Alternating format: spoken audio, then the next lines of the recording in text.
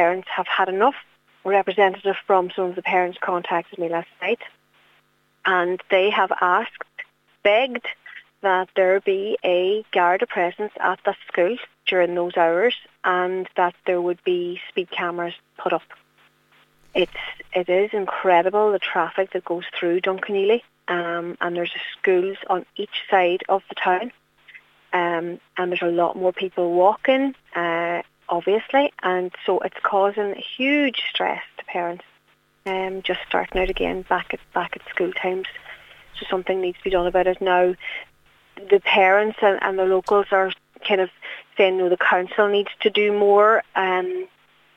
What do? You put in all of these actions and there's still nothing, these accidents or incidents are still happening.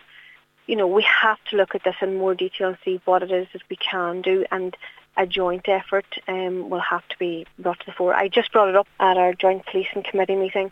So the Gardi are well aware of it, and there will be speed bans and Garda presence there for the future, and for a while until we get this thing settled down, and to see what we can do in the longer term.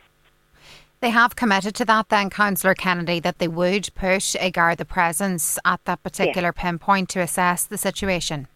They have indeed, and which is welcome news for the community, because they've just had enough now. They've really had. I mean, the anger and frustration could be heard, and the fear could be heard in the parents' voices when they were speaking to me about it on the Wednesday.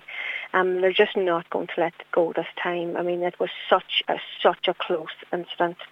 It could have been absolutely catastrophic.